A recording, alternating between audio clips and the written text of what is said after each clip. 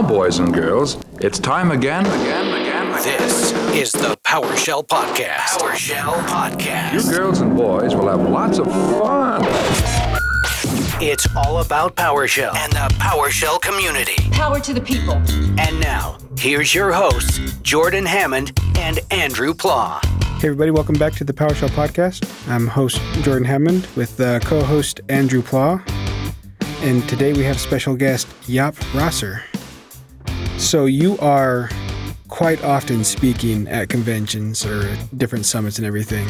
How did you get to where you're doing that as often as you are? Well, I suppose public speaking for me was never really a natural thing to do, but I'm also not all too great at shutting up when I probably should shut up.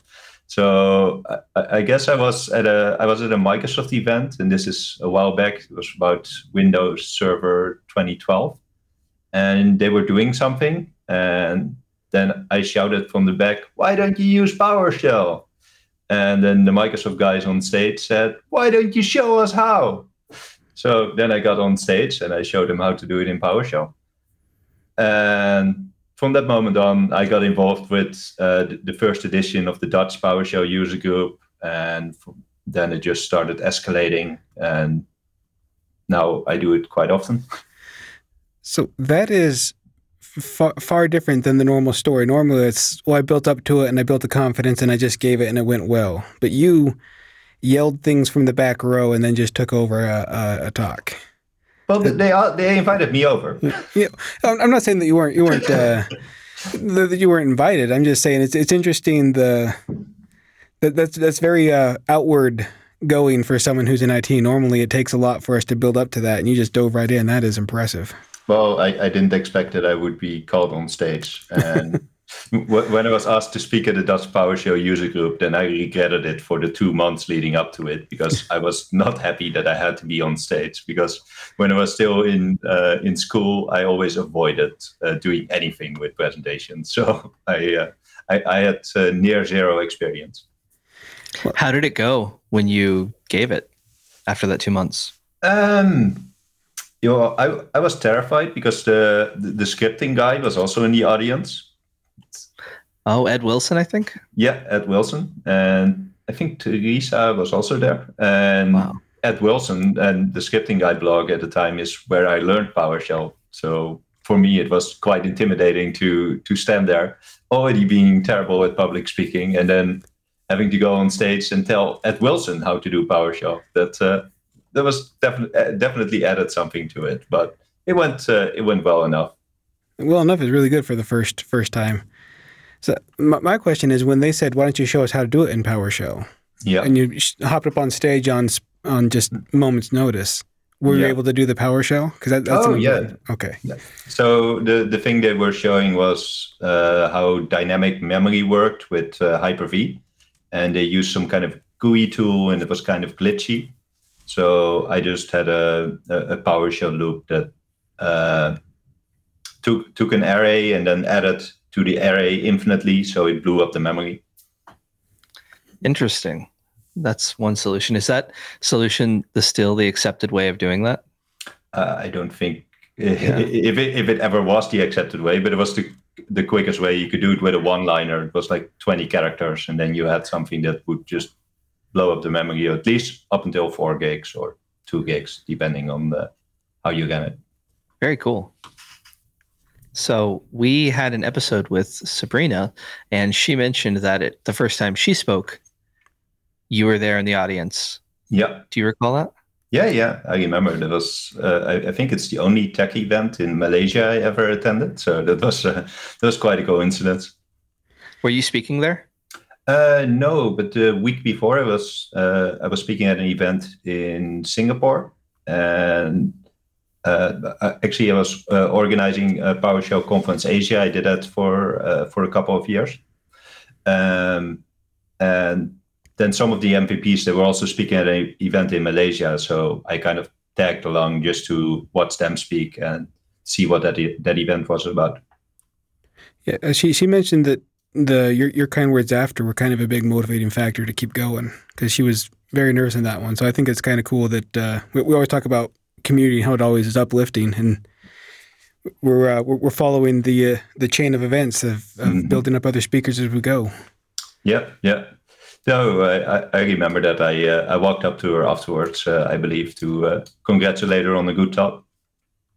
That means I probably have to change the way I'm thinking, because after I watch in anything like at the PowerShell Summit, I don't feel qualified to go up there and weigh in on how they did. Like, I thought you did fantastic, but even like, it doesn't matter. Like, they probably just would be happy to hear that someone enjoyed it. Mm-hmm. So I probably need to change that and be more, I guess, outgoing with talking to the presenters after. Yeah, I think that's one of the big motivators for me personally as well. And that's also why, like, the last couple of years, the last 2 years have been harder for me, because there's a lot less feedback from when you give talks digitally compared to doing it in person. Because in person, afterwards, there's always people coming up to you, or if they're a bit shy, they might come up to you like half an hour later and either give feedback or give their thoughts or ask more questions. And I learned from that myself as well, because there's always different perspectives. I think that's one of the great things that the community brings, that you have so many different perspectives and so many different approaches to problems that you never know it all.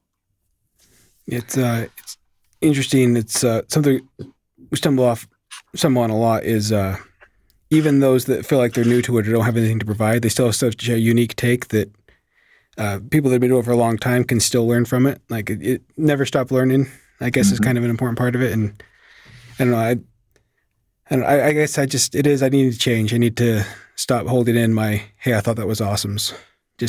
No one's going to care. Like, who are you anyway? But I'm still going to do it. Yeah, just do it. See how it goes. If it's not for you, then it's not for you. But if I'm standing on stage and you tell me I did good, then I'm always happy to hear that. Yeah.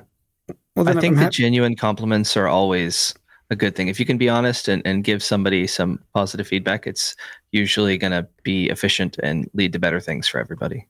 Mm-hmm. This is way late, but I enjoyed your talk on abstracting code at PowerShell Summit this year. Oh, thank you. That's good to hear. That was fantastic. Actually, as part of the recap, I was trying to write a blog about the sessions I attended, and yours was. It went above my head pretty quick, but it was still fun to try to follow along. Just the idea that code that writes your code for you is that's the ultimate goal, isn't it? Yeah. I guess nowadays we also have GitHub Copilot, so we actually have code that writes our code. I did try it out. I typed function in VS Code, and I had it autocomplete just to see what it would show up with, and it would just give 40 lines of code of defining a function that it completely ripped off GitHub from some other project. That's next level, because another common theme is everyone that does PowerShell at some point will talk about how lazy they are. It's mandatory, I think. Mm-hmm. So this sounds like the next step. I'm all for never writing PowerShell again and just having PowerShell do it for me. Well, that's I guess we'll never never say never, of course, but I don't think we'll get to that point with PowerShell. There's not anytime soon. No. I think we'll still have a job for the next 6 months. I guess that's good. I do like money. How did you get into wanting to abstract code? Like, what was the kind of situation that led you down that path? That ties back to my laziness, and the reason I wanted to abstract it is because I wanted to build a module that I could easily add things to in the future. But in order to facilitate that, I first had to think about how I could make it as easy as possible. And that process took at least a couple of days, maybe a week, to get to something that I was happy with. But the benefit it gave me is that I could define my functions just in a simple JSON, and the functions could then write themselves. And all you had to do was edit the JSON, and you could generate an entire new function. well, it would have been way easier to just have a couple of one-liners that I would copy paste. At least I had something that was extensible. And I thought what was interesting is you showcased someone else's at your talk, James Brundage, the way he did it, and he was actually attending your talk, which I thought was pretty cool. Yeah. I didn't know he was there, so that was a nice coincidence. What was the name of the module? I think it's called PS DevOps.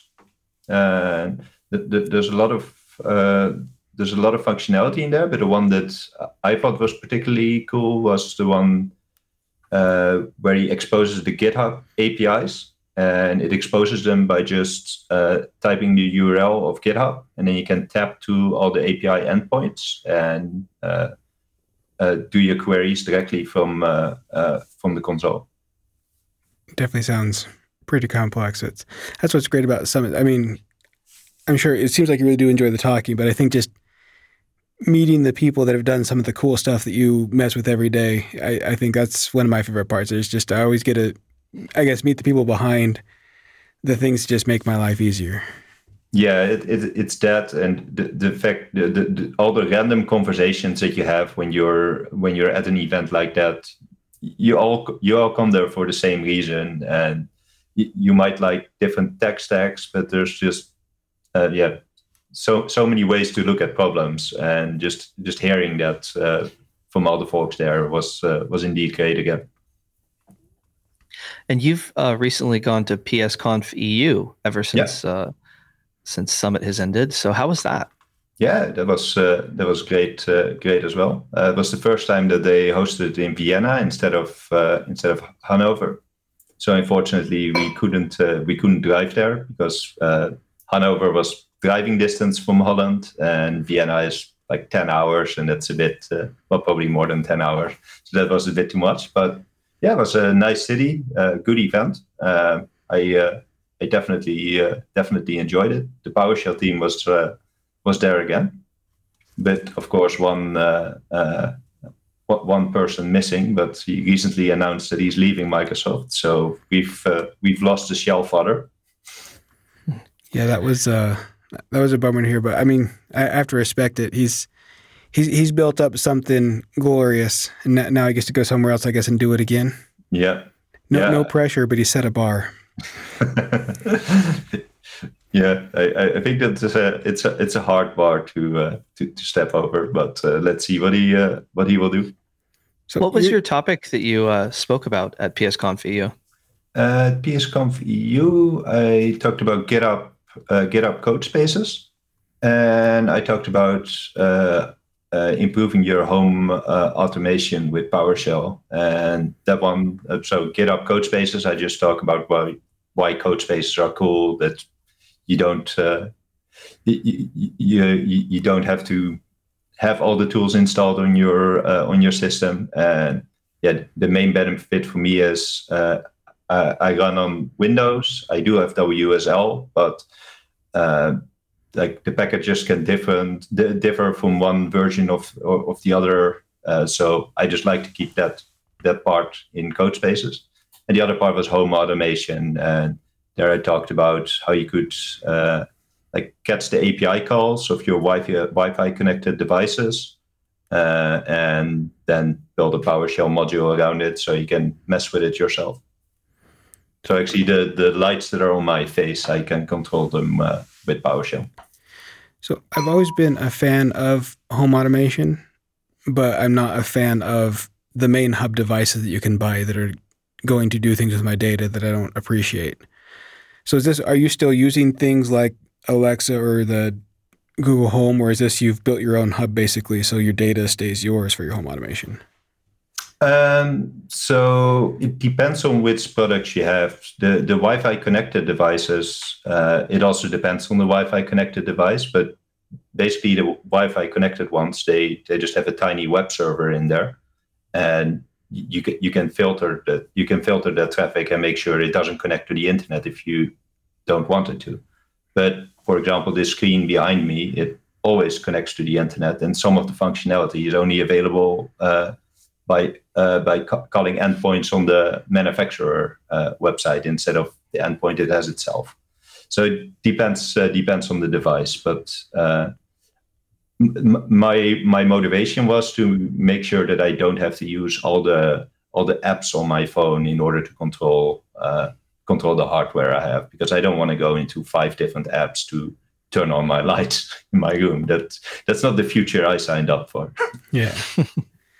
So is the PowerShell EU, is it similar to the PowerShell Summit we attend, where here in a couple months we'll be able to watch the videos of those, or is that going to be yeah. No, the video is also going to come online. They did a formal announcement on it, and it will be online soon. All right, I'm looking forward to that. I've home automation is one I get ramping up to do. Mm-hmm. So I definitely got to dive in and take a look at that. I mean, I don't have any of the devices right now. I don't know. I think I'm afraid of technology for someone who works in technology for a living. Well, I think that's quite logical, because we actually know what technology is doing, what it's gathering, and what it means to have a whole bunch of devices that all have a web server that you have no idea how to patch, because you can't patch it. And it's connected to your network. And if you don't put it in a separate network, it can connect to all your devices and do whatever it wants. That is a scary thing if you think about it. Yeah. I enrolled for the DuckDuckGo beta for their VPN firewall, where it stops your apps on your phone from connecting out there. Mm-hmm. And I thought I knew what was going out there, but the things that they captured, it's apps that I haven't opened up in a month. It's like, mm-hmm. Oh yeah, they tried to report back to, and then I'll just have all the areas and how many times you tried to report back. And that was, I don't know, that bothered me. I'm glad that I have it in place, but I would have been happier not knowing. Yeah, I went through the same thing, because when I was developing the PowerShell modules for my devices, I also proxied the traffic back to my home system, so I could see what my phone was sending, and then with a man in the middle certificate, break up the HTTPS and see what it's sending out. Yeah, you probably don't want to know, but it's at least you know what to secure then. Yeah. So that's why I do want to approach home automation, but I'm going to go about it very slow and paranoid. It's going to be a long process for me. Mm-hmm. So we've heard from both sides of this, the PowerShell EU versus the summit in Bellevue, on which one is better. You're the first person we've talked to that has recently attended both. So I'm curious on your take on your which one has superiority. Yeah, I'm now thinking how I can give the most defensive answer without sounding overly defensive. So I'm trying to not prefix it with "it depends," but let's see how I fare there. So now I'm just stalling for time so I can actually come up with something. No, that's a tough question. Where you speak so often, if you step wrong on this one, mm-hmm. You'll see your community engagement just plummet. Oh, he's trying to get you in trouble. That's right. This is a gotcha interview. You weren't expecting that. I have the feeling that my internet connection is about to drop. So. Is that part of your home automation? No, I just unplugged the cable. No, I think they're both great conferences, but I don't actually have a favorite. One gives me an excuse to go to Vienna, the other one to go to Seattle. The weather was better in Vienna. I think that's almost a guarantee, yeah. The hotel was better in the hotel and venue was better in the US. So I think the fact that no one has absolute, like it's always varies of scale on each thing, means I probably need to attend both. Is if Kelly is listening to this, which I know he is because he has to edit this out, mm-hmm. I should probably attend both next year. Yeah. I've spoken at 2 out of the 3 in 1 year, but I've never managed to speak at all 3 of them in 1 year. But PowerShell Asia is currently passed, so that might come back in the future. That's what I'm using. This whole podcast is for me to angle and push for more summits for me. This is a selfish endeavor. Well, what about a PowerShell Saturday, Utah? You know what? I don't want to take on more responsibility. This would be the 5th or 6th consecutive episode where I've agreed to take on new responsibility. So I will put that one in the back burner and see where it goes. But I'm just trying to get you in trouble. Don't worry. Yeah. No, but I think it would be a great development goal for you to be less afraid to take on new responsibilities. I think this can really help your personal and professional growth. The responsibilities don't concern me. It's public-facing responsibilities. Like I did my first meetup, and after that, I had a entire weekend where I just was a ball of anxiety, just because it was new. It's every time I do a new version of any sort of speaking, it takes me a long time to recover the first time because it's different enough that I have to learn how to ignore that it ever happened all over again. That's interesting. My process is different. My process is that I'm completely stressed out up until the point, and then after it's done, then it's done for me. But that's interesting to see how there's different ways to that. I am jealous. It was bad enough for me the weekend after the first meetup that my wife noticed that I wasn't even engaging in conversation. I just was sitting there focusing on everything I did wrong over and over for days. But now I know what to fix, right? I'll find whole new things to worry about next time. Well, as long as it leads to growth and doing better next time, I suppose it's not too bad. But a couple of days seems rough.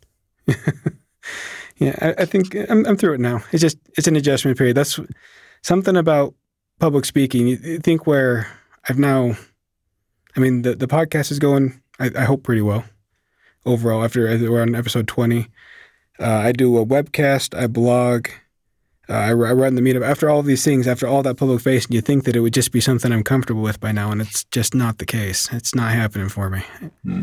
That's the next stage. I just need to get to somewhere where I can go do something new, public facing, and not have it destroy my life for a week. That's the new goal. I'm going to put that up on my vision board. Well, we're only at the halfway point in the podcast now, or close to it anyway, but you're doing a great job. Oh, well, thank you.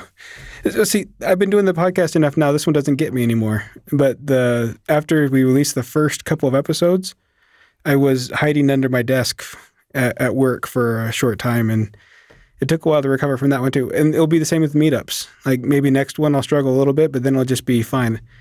It's just being something new, public speaking.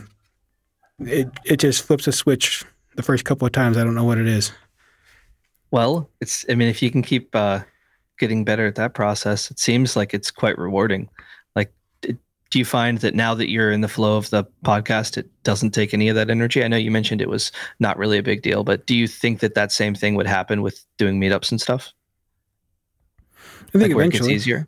Yeah. Yeah. I mean, where the podcast is every week and the meetup is once a month. I mean, fingers crossed. Is once a month. It might take a little bit longer for me to adjust to it, but it's more. I think I hyper focus on mistakes, and I'm always going to make small mistakes that I can ignore. But the first couple of times while I'm learning, that I think everyone can just see the mistakes that I made and not the good. I don't know. It probably says something about my mental health that's my first thought, but I can push through it. Well, if you ever need a sounding board for anything meetup related, I've been running a couple for a while now. I'll be happy to have a chat. Well, I'll definitely take you up on that. I love talking to people smarter than me, and there's so many of them. In different ways, right? We're all smart at different things. So I noticed something in your GitHub that fascinates me. You have a place where you can just upload photos of your pets, and it will rotate through the GitHub. Just random people's pets will pop up. Yeah. So what brought this idea about? I just refreshed it. Yep, that's fantastic. What brought this idea about to showcase other people's pets?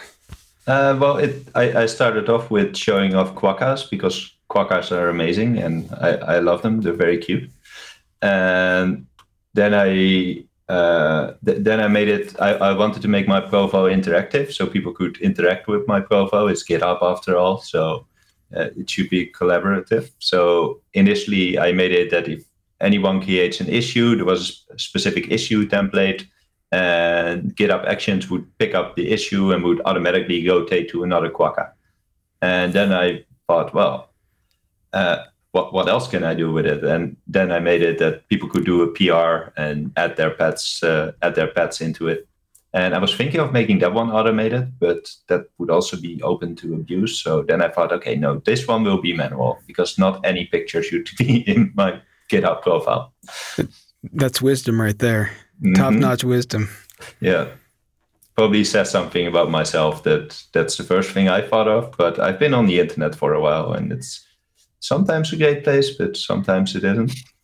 You give someone an unmoderated space to put up whatever they want, it's going to get gross. So now I have cute pets and quokkas, so I reached my goal. Well, I mean, I'm a big fan. I got 2 dogs and a cat right now. Ah, nice. So are any of these, do you have any pets of your own, or is this just quokkas and other people's pets? I think I put up a picture of my dog as well, but I'm not entirely sure if it's in the GitHub repo. But my parents have a dog, and whenever they go on holiday, I take care of him. So I think in the past 2 years, he spent more than 6 months at my place. So is that T-Waz? I don't know if I'm pronouncing it. Yeah, okay. That's him. Yeah, he's on your pinned tweet. That's a good looking dog. He looks very, I don't know, he's pensive in your picture here. Mm-hmm. Yeah, he's an old boy, but he still does well. So one topic that I've heard you speak about before, that I'm interested to explore is Azure Functions. How did you get started with that? And I know they've been around for a while, but when did you kind of see the light with Azure Functions? So when I saw the light, that took a little bit longer. When I got started with them was when they first came out, because cool new tech. I need to play with it, see what I can do, and then later I developed actual use cases for it. So I think I got started with it. Must have been early 2018 when. I think that's when around when they came out. Maybe they came out late 2017. Well, I could put PowerShell code in there. So any Azure service where I can use PowerShell, I use it at least at one point. Azure automation is not something that I use a lot, but so I think probably in 2019, 2020, I had my first real use cases of putting Azure Functions to work. And things I use it for is if I have cloud services or web services that I either want to tie together or I want to sanitize some data that comes out of it, and I don't want to run it locally, and it is something that I want to run somewhere in a cloud workflow, then I build it out in Azure Functions. And sometimes I do really stupid things, but it works for me. So for those who have never heard of Azure Functions, how would you kind of like 1 or 2 sentence explain what an Azure Function is? So Azure Function is it's part of Microsoft serverless stack. So serverless means that you don't have to care about the servers. All you do is you write the code, you put it up in an Azure Function, and you say when it needs to run. And that's an Azure Function in a nutshell for PowerShell. And the way that you interact with that, what's your preferred method of executing that code or having that code run? I almost exclusively use webhooks for that. So a webhook is just a web request, and it can just be copy pasting the Azure Function link into your browser and then getting an output. And if you do more complex things, then you'll have to use things like invoke REST method to interact with it, or to put data into it and get data out of it. For me, when I tell people about how awesome Azure Functions are, it's that capability right there that you mentioned. To be able to, from your PowerShell window, access an Azure function and run whatever you need to do in your Azure environment from any computer. That power is just, it kind of expands the capability of what you can accomplish from PowerShell massively for me. Mm-hmm. What you can accomplish within Azure itself as well, because you can expand on a lot of the Azure functionalities by using Azure functions.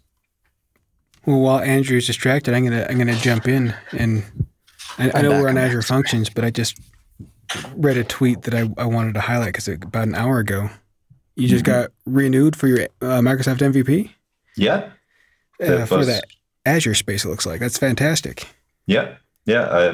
I mean, it's been a weird 2 years, so I know no idea what to expect this year. But I'm allowed to represent the MVPs for another year, so that's I'm quite happy. I think that's fantastic. It's I was looking through. Andrew had mentioned that some of them were coming through, and I just saw you. I was looking at all these other tweets, and I scrolled right past you. Your announcement of MVP Buzz. It feels like that one maybe should have been more of a focus. Mm-hmm. But congratulations, that's fantastic. Yeah, thanks. Yeah, just came in half an hour before this talk, so it's quite fresh. I need to find out how to celebrate this evening. It seems like you are. That is true. I get to hang out with you.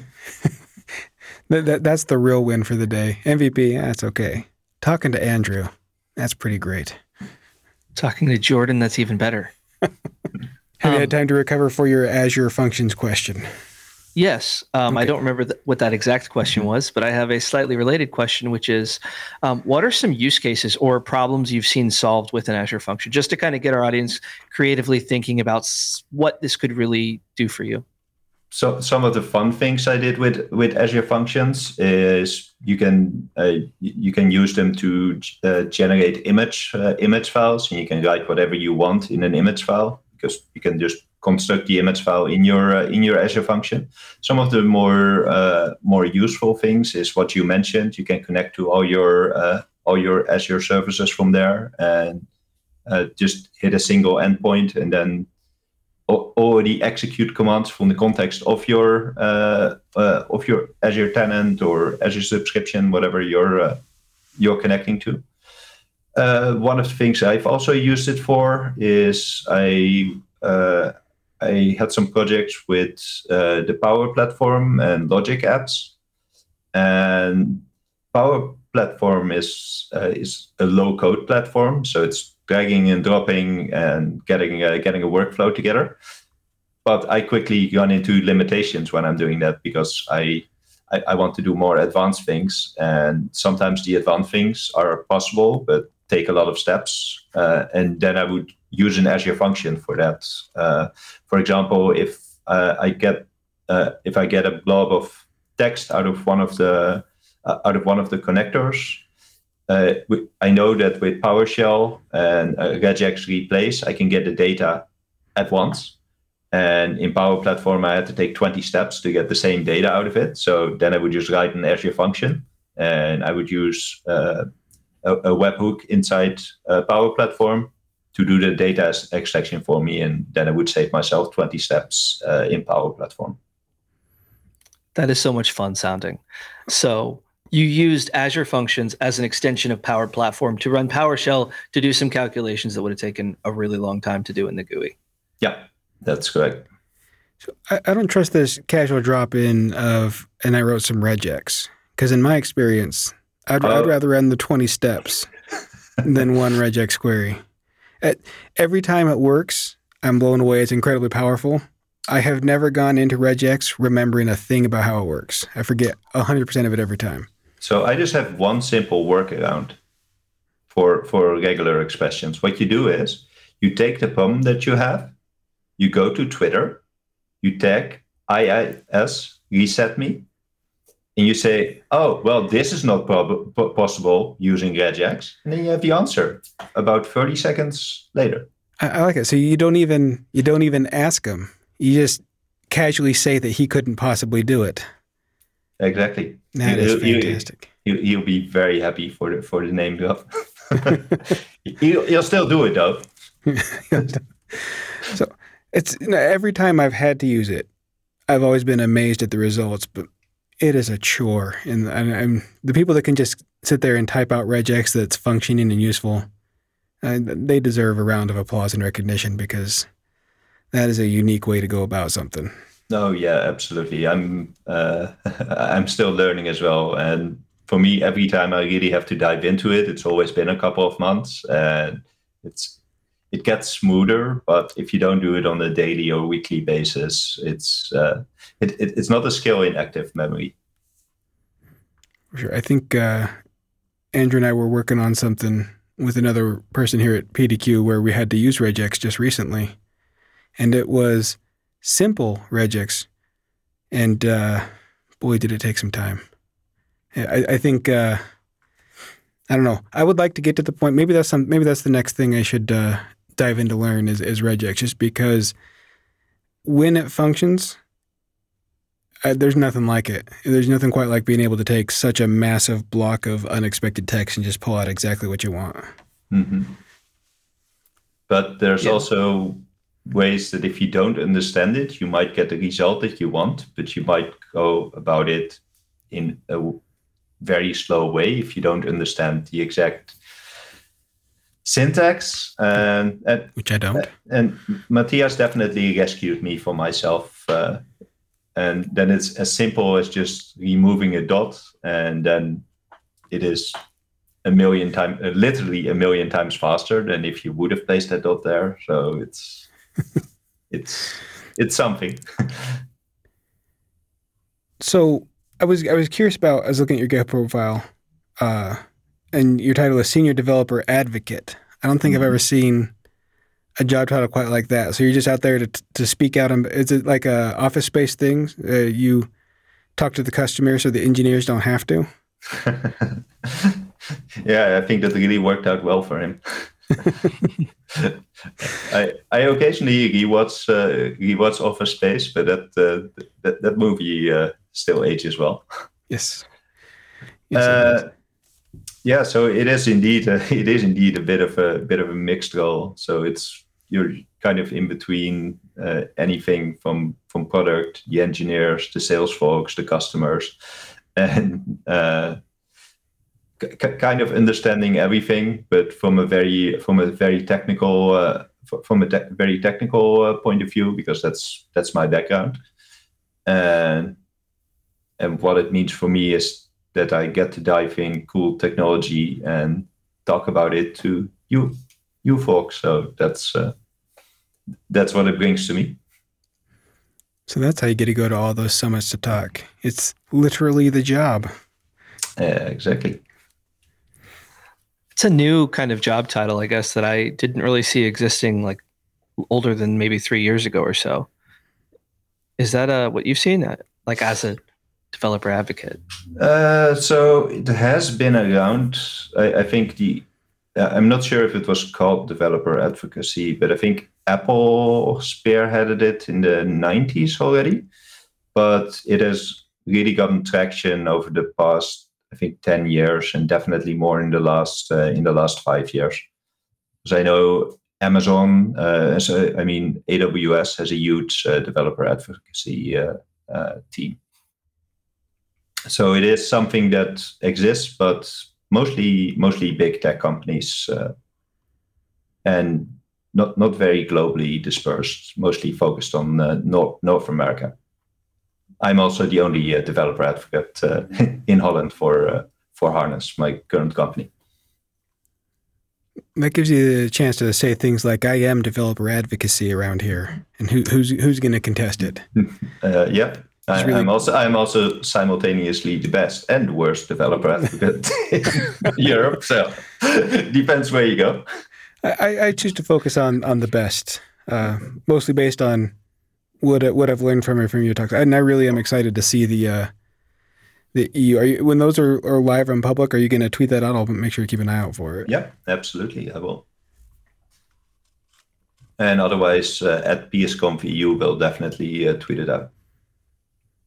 I feel like following them after I've gone so hard in the paint on behalf of Seattle. Following them will feel like a betrayal of my values. I'm comfortable with it though.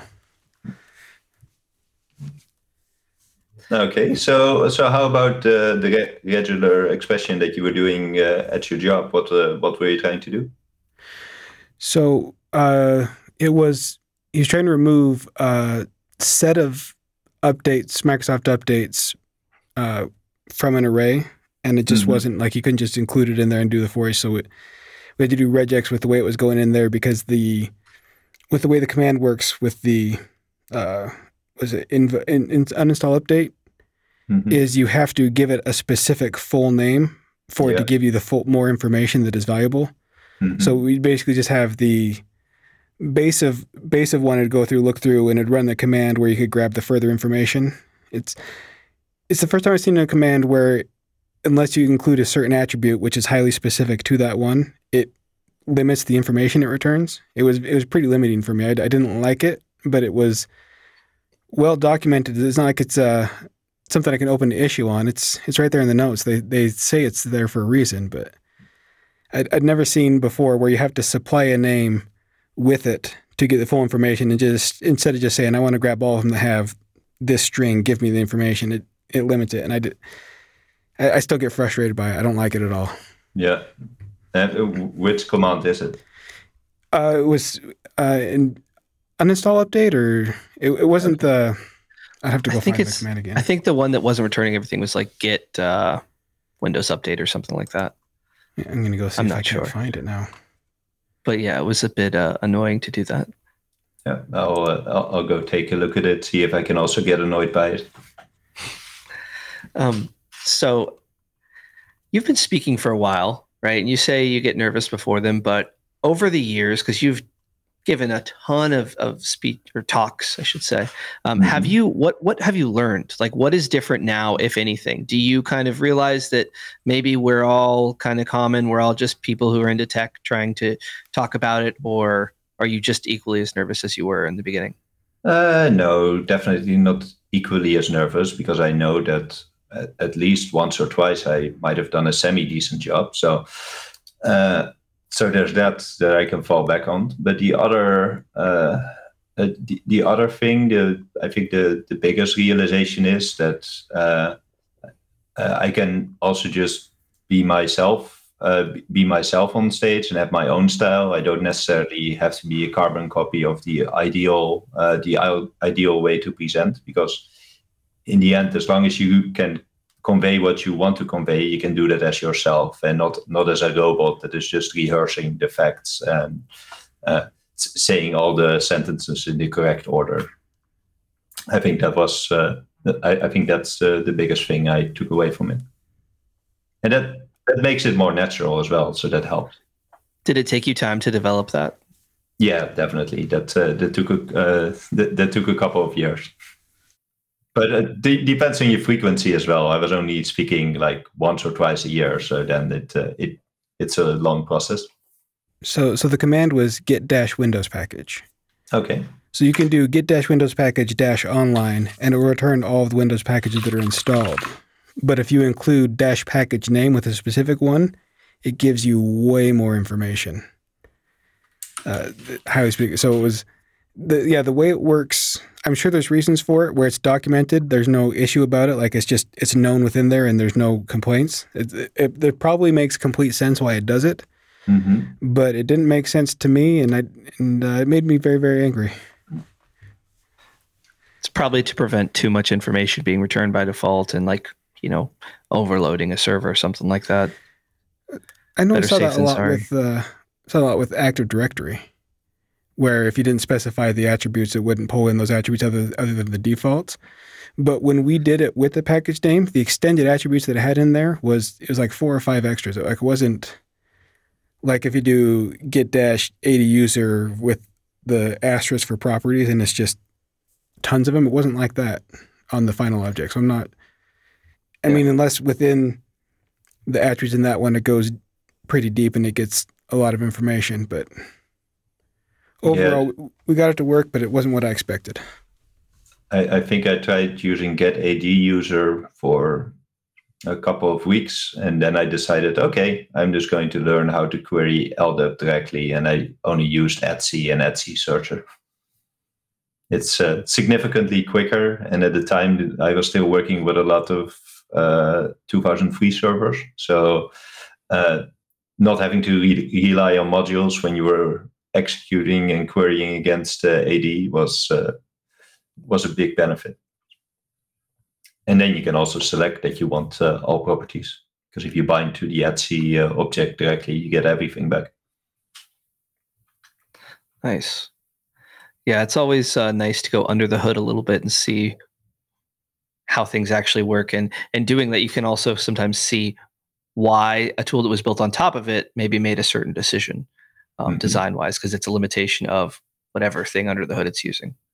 Yeah.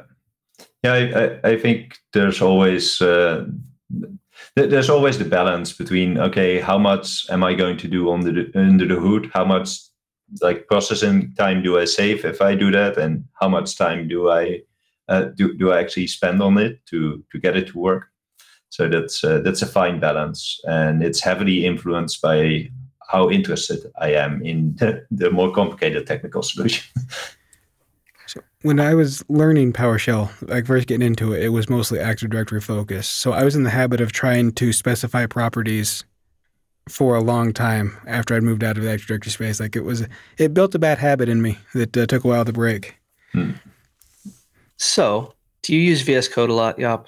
Yep, I do. Yep, as you probably should, right? Well, you have some customized settings, maybe a custom font, maybe a theme customization. You have your things customized, maybe? Yeah, I do. I specifically like the synth wave with a glowing effect. That's I know. That's my favorite one. The other one that's completely over the top is what's it called again? I forgot the name of it, but when you're typing, you get you get combos, and when you hit enter, there's like fireworks coming off it. So you get the over the top hacker feel with all the particles flying out when you're typing something. I just turned it on when I still went to an office and people could see it. It's not as dramatic now. When you believe everything you write is epic, the experience should match. It definitely makes people believe it's epic. Well, the reason I brought that up is I recently was helping Jordan with something and I saw his VS Code. He has customized nothing. It is completely default, and it was shocking to me. It just threw me off. I want to be clear here. I've always been very open. I've talked about it on this podcast that I don't change defaults. I'm just happy to go with what's there. I've said it several times, and he saw it for the first time, and I've never had anyone look at me with such disgust in all my life. He was appalled by my lack of customization. You know, we all say things, and maybe I say, I don't customize it that much. I figured you'd at least get rid of the minimap, at least change the colors from default. Not a damn thing. No. Running them defaults. Well, I still have the minimap as well. I use it to quickly go through my code. Oh, look at that, Andrew. Counterpoint. And it's there for you. It's there for you if you want it. I disable it quickly usually. Just because I like having two windows up at once, and having a minimap and a split editor, it just becomes too much for me. No, I have a very wide screen, so it fits. So I want to point out the risks of customization now. I'm gonna come to my defense here, because we in the podcast one time you had me build a function that would change where the cursor location. So instead of being the entire path, it would just be a single symbol with the greater than. Oh, the prompt. Yeah, the prompt. We changed the prompt, and that worked perfectly by all appearances. But then when we ran start transcript, on every single run of the transcript, it was printing out an error we just couldn't see for that function. So we did that customization, and we weren't seeing anything wrong, but based on what it said with start transcript, I was throwing up an error with every command thanks to that little customization. Default for the win. Yep. I had to go through and delete it all before we posted the transcript. What was the error message? I'd have to, I'll rerun it again here, and I'll put it up on the show notes this time so everyone can see that Andrew is trying to break my environment. So I customize your prompt, and that through errors, because I guess the prompt function runs every single time you run into it, like I guess pops up again. Yep. So if it's throwing an error, I guess that would make sense. Yep. So there we are. That's score 1 for defaults. Yeah, I don't know. I'm going to blame whoever wrote that prompt function. Although it does sound like, I mean, I do want awesome flames to come out of my text when I'm typing, so I might have to go look into making some changes. I will make sure you get that link so we can get it in the podcast notes. There's that, and on the machine I use for the webcast, I do have that one where it automatically unlocks my secrets vault for credentials, since I have a bad habit of typing passwords live on the webcast. Mm-hmm. So now I just collect the credential from the secrets vault. So that is some customization that has been extremely useful, is just having common passwords I need ready to go with just get credential or get-secret. Yeah, that's also always my fear as well. And there have been cases where where I've sent my probably shouldn't say this. Sent my domain admin credentials to a user because it was still in my copy paste. I in a live chat for webcast, put in my domain admin credentials. And I changed that quickly, and they asked if that was my password, and I said, no, that's an old password, which was technically accurate. Well, technically correct is the best kind of correct. And then I have 3 times typed out my password where they could get the exact length, the number of characters, which isn't as bad, but it's still not it's still frowned upon. Security did yell at me. I've done that 3 times, so I'm really good at sharing my password where I shouldn't. Like back in the day when I still had to use ILOs and drag on actual servers. Whenever you would remote into those, you could not copy paste because it was just some kind of Java web app or whatever it was, and the passwords were always really long. So I definitely did not bind a hotkey on my mouse to type my domain admin password every time I click that button. See, we've been saying for a long time that PowerShell is not the security risk, and we're just proving that it's us, not PowerShell. Absolutely. I'm definitely the worst security risk. So that's why we need better processes in place. Exactly. Save us from ourselves.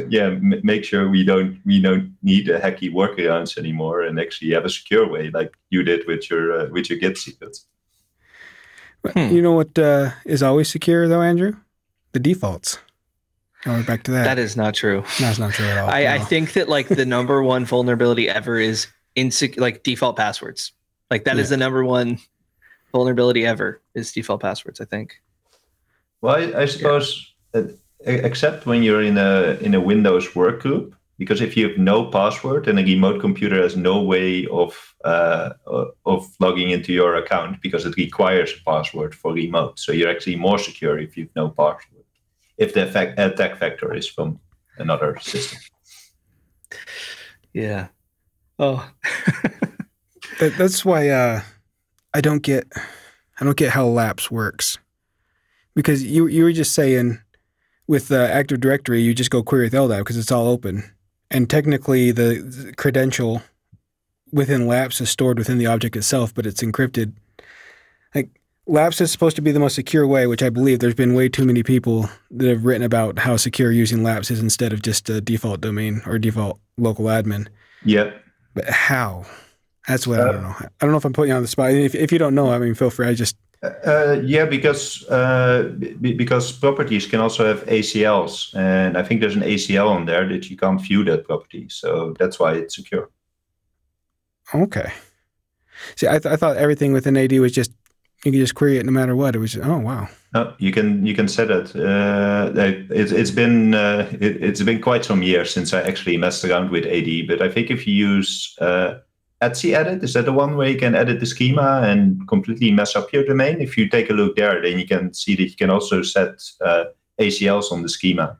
So if you want to have fun, just put an ACL on one of the required ones, and then you break everything. There you go. That sounds like a great time. So I'm pretty sure, outside, if you modify your own schema, you move outside of Microsoft support for those that are hearing us talk about messing with the schema in AD. Yeah, definitely don't do anything that you just hear on a podcast without researching it a little bit first. Oh, I have a nice one of that.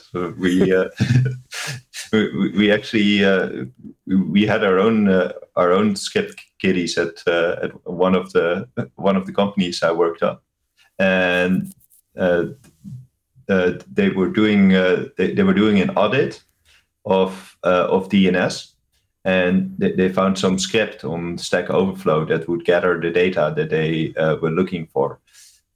Then they ran the script and Exchange stopped working, and then other things stopped working. And it turned out that the script was not an audit script. It was a cleanup script, and it just started randomly deleting zones. So we spent a good 6 hours trying to figure out what was removed and restoring everything. That was not fun. And that's why you never give auditors domain admin credentials, even if they want it. I think the closest I came to that was based on, we had someone helping us set up, I believe we were working on load balancers. That's not important. And I manually set the log on as a service for the load balancer one and wiped out every other log on as a service count. And everything breaks. I can verify. So, and I guess that just goes to, like, this is a consultant, but even then, I guess, if a consultant's maybe still take time to understand what they have you running. It's on me for running it ultimately, so. Mm-hmm. And I haven't done it since, right? Oh, you've got one too. Oh, I had a situation where I don't remember all the specifics, but back in the day in 365, if there was like a spam email or something like that, or I guess a malware email, to remove it, there was like a process. And I think part of it was like you had to copy emails to a temporary mailbox or something like that. And I had been doing that for a while whenever we had certain reported emails, whatever, just cleaning them out, had a process for it. And then eventually I had someone else join the team and they saw my documentation for it, and I guess they didn't run the commands properly, and they also ran them from a lab machine. But what they did was they copied and deleted, not ultimately deleted because it's 365, they could recover it, but cleaned out the entire mailbox of the CEO by doing like a search for the removal email with like a star in the subject line or something like that. Yeah. And that was a big deal. We had to look into that, and I tracked it down. And it was like, oh my gosh. So for those keeping score, both of your examples are other people running things that they shouldn't have, and mine was me. So I've done dumb things. I've told you about what I didn't do with my domain admin password and my mouse macro. I once got down an entire development experience, which forced me to buy cake for all the developers, and there were like 15 of them, and they were very hungry, so I had to buy a lot of cakes. There was I was RDP'd into one jump host into another, like 5 levels deep, and then I clicked on the wrong level to press shutdown. And then I turned down the development Hyper-V server. The nice thing about mistakes like that is you're allowed to make it once and just own it and don't do it again, and usually you can move on from it. Mm-hmm. We need to make this a recurring question where we ask our guests, like, what is the worst thing you've done? What is the most negative impact you've ever had at work? Please tell us. But honestly, it is important to highlight here as well, as we say mistake. These are not these are process issues very often. It's not the individual's fault per se. Like there's always takeaways and lessons to learn and ways to improve for the future. Oh, this one was definitely my fault. And never just run code you find. Yeah, definitely don't want to do that. But I like to look at the organization and think about what kind of culture allows that. What kind of are the processes defined well enough? Is there some room for improvement there? Mistakes will happen, though, guaranteed, no matter what, when you have humans involved. So the company should be expecting a couple of mistakes. Yeah. The important part is owning the mistakes. It's when you try to hide it is when you get in trouble. Yep. Yeah. And I've stepped down from the point where I always wanted to have maximum access so I could do everything. Just give me barely enough. That's all I need. I don't want to be able to break anything, because then eventually it will happen. So you're just enough administration type of person now. Yeah. It works for me. I don't want to have to fix everything. And if you take enough Jaaps with enough hours behind this computer, you will mess something up at some point. That's how you learn. Yep. I think that's the principle of least privilege. So it's definitely a good idea. And I think that as people kind of get more wise or more security minded, they realize that, yeah, it's a liability to have all this access unless you absolutely need it for something. Yeah. I still want it.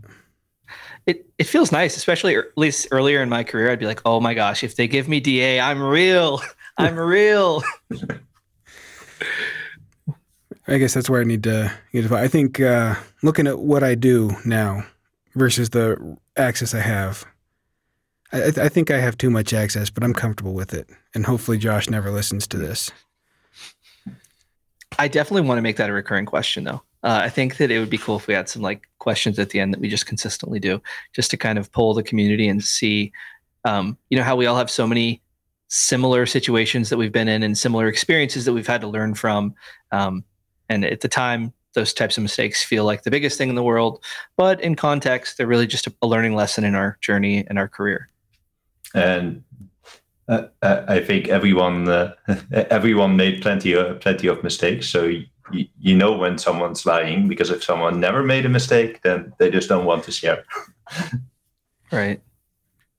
It is a fascinating take, because it's always a large scale thing too. It's not like, oh, I brought down a couple of computers here or there. It's always disastrous. The network is destroyed results, which is, it's good to hear that even people that you always looking up to for information are also human.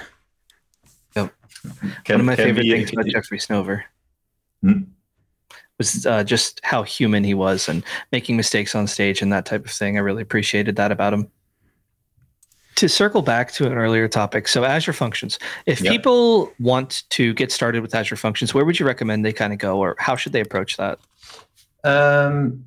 So two things. The Microsoft Docs documentation is reasonably up to date for Azure Functions. So just docs.microsoft.com, and try to think of a project for yourself to have something to build that will be actually beneficial to you. That always helps me if I have a use case. And if you don't have a use case, then just build out some of the sample apps. But that I quite easily get bored of that. So I always try to look for a problem to solve. That's how I learn. Yeah, it's a little bit easier to learn a new thing and push through it if you're solving a real problem and doing something that you're, kind of killing two birds with one stone. Mm-hmm. So one of the easy and also useful starter Azure Function projects could be to have a link shortener, where you use an Azure function to use a link shortener on your own domain. So you could do something like that. That doesn't take very long to set up, and it's pretty well documented. I can link that as well. Yeah, let's get that link. I can say from experience that if you're using PowerShell and you're in the Azure space at all, it's definitely worth exploring and having that in your tool belt. If you can find a project to work on in the interim, but having it in your tool belt, eventually it's going to be exactly what you need. I found, at least, having the flexibility to go to the cloud, to do whatever you need to up there, whether or not, it doesn't depend on the endpoint so much. It's very, very powerful in a way that's really hard to put into words. And, if you experience it, it's so much fun to see. I think we had Justin Grody mention that he has some Azure function, costs like a couple bucks a year to run or something like that, that performs millions of operations. And it solves a major problem for them in their ticketing system. I don't recall all the details, but those Azure functions, they scale and they take our skill set, the PowerShell skill set that we have, and extend it to the next level and increase what we're able to get done, which is really awesome. Yeah, and especially that scaling thing can be quite powerful because it costs nothing for your Azure function to be there. Well, nearly nothing. But on one day it can do a single request, and the next day it can do 2 million requests, and it's still the same code, and you don't have to write anything additionally for that capability. So I think that's a great strength. I feel like I've done it every episode now, Jordan, but I always like to go back to the PowerShell promise, which is learn PowerShell and the Microsoft team will do everything they can to make it the best decision you've ever made. Azure Functions kind of delivers on that promise where you can really take things to the next level. I wanted to mention one last thing. I saw that you talked about chat ops before and chat bots. In what context? Were you using Poshbot or were you using something else? So I used a couple of different bots. I've also used Poshbot and extended it with some additional modules. I think what I think is my most important contribution there is I added the ability to slap people with a trout.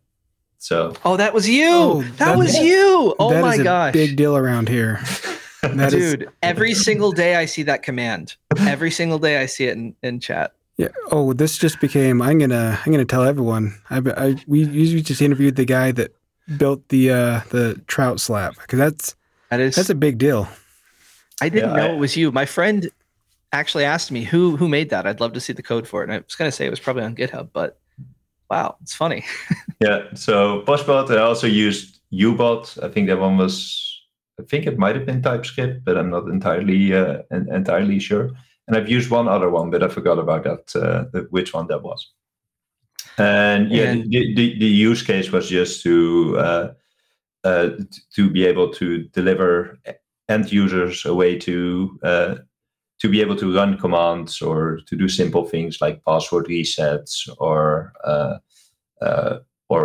even to like restore their own files from a backup, because I don't want to be called when someone deletes an Excel file from the desktop. So if I can have a chatbot do that for me, then all the better. Yeah, I find that chatbots are similar to Azure Functions in that it really adds a whole new tool to your tool belt. If you're creating and delivering tools to different teams, even, I found that you can't deliver a non-technical team a PowerShell module, but you can deliver them documentation and a chat bot that will perform whatever actions they need to do. And it's a lot more approachable. But that being said, to connect it even further, we can connect Poshbot or whatever chatbot you're doing to Azure Functions and return it down. So it's really, you can do anything. Yeah. And like what you mentioned, if you want to deliver your PowerShell scripts, you can indeed use something like chat automation and have a bot take the input, but you could also use some of the existing Microsoft tools. So if you would install the Power Platform app on the end user's phone, you can just give them a button to turn on or turn off something on Azure for their specific scope. So you can really extend what you can do from a self-service point of view, and you can with very little effort, you can make it graphical, make it something they have on their phone, and they can control their own destiny, and you don't need to intervene anymore. The self-service is a big one. One of the biggest requests you get is, can we set up a self-service portal? And chatbot seems like a quicker way, instead of having like a whole customized website. Just chatbot seems a quick way to build a self-service where they can get what they need without having to talk to you, which is the ultimate win. And I think the good thing about Poshbot specifically is that you can also set, you have quite some options to make it secure as well. So not everyone can run every command, because I do trust everyone, but I trust myself a little bit more. I found that when it comes to chat ops, having it execute things is really great, but oftentimes if you're having your conversations in chat apps, just querying information and displaying that can add a lot to a conversation. So I found that for certain advanced tickets or advanced changes that we were looking at, we would have conversations in chat, but then be talking and looking at some data and in the ticketing system. So having a ticket that would query that and put it into a formatted table in the ticket, in the chat was super helpful and added a lot of visibility to what was going on. Mm-hmm. Yep. And a step below that I've used a lot is also just outputting things using webhooks. So you have a script that runs however you want to run it. And then at the end, it outputs to a channel in Teams or Slack or whatever you use.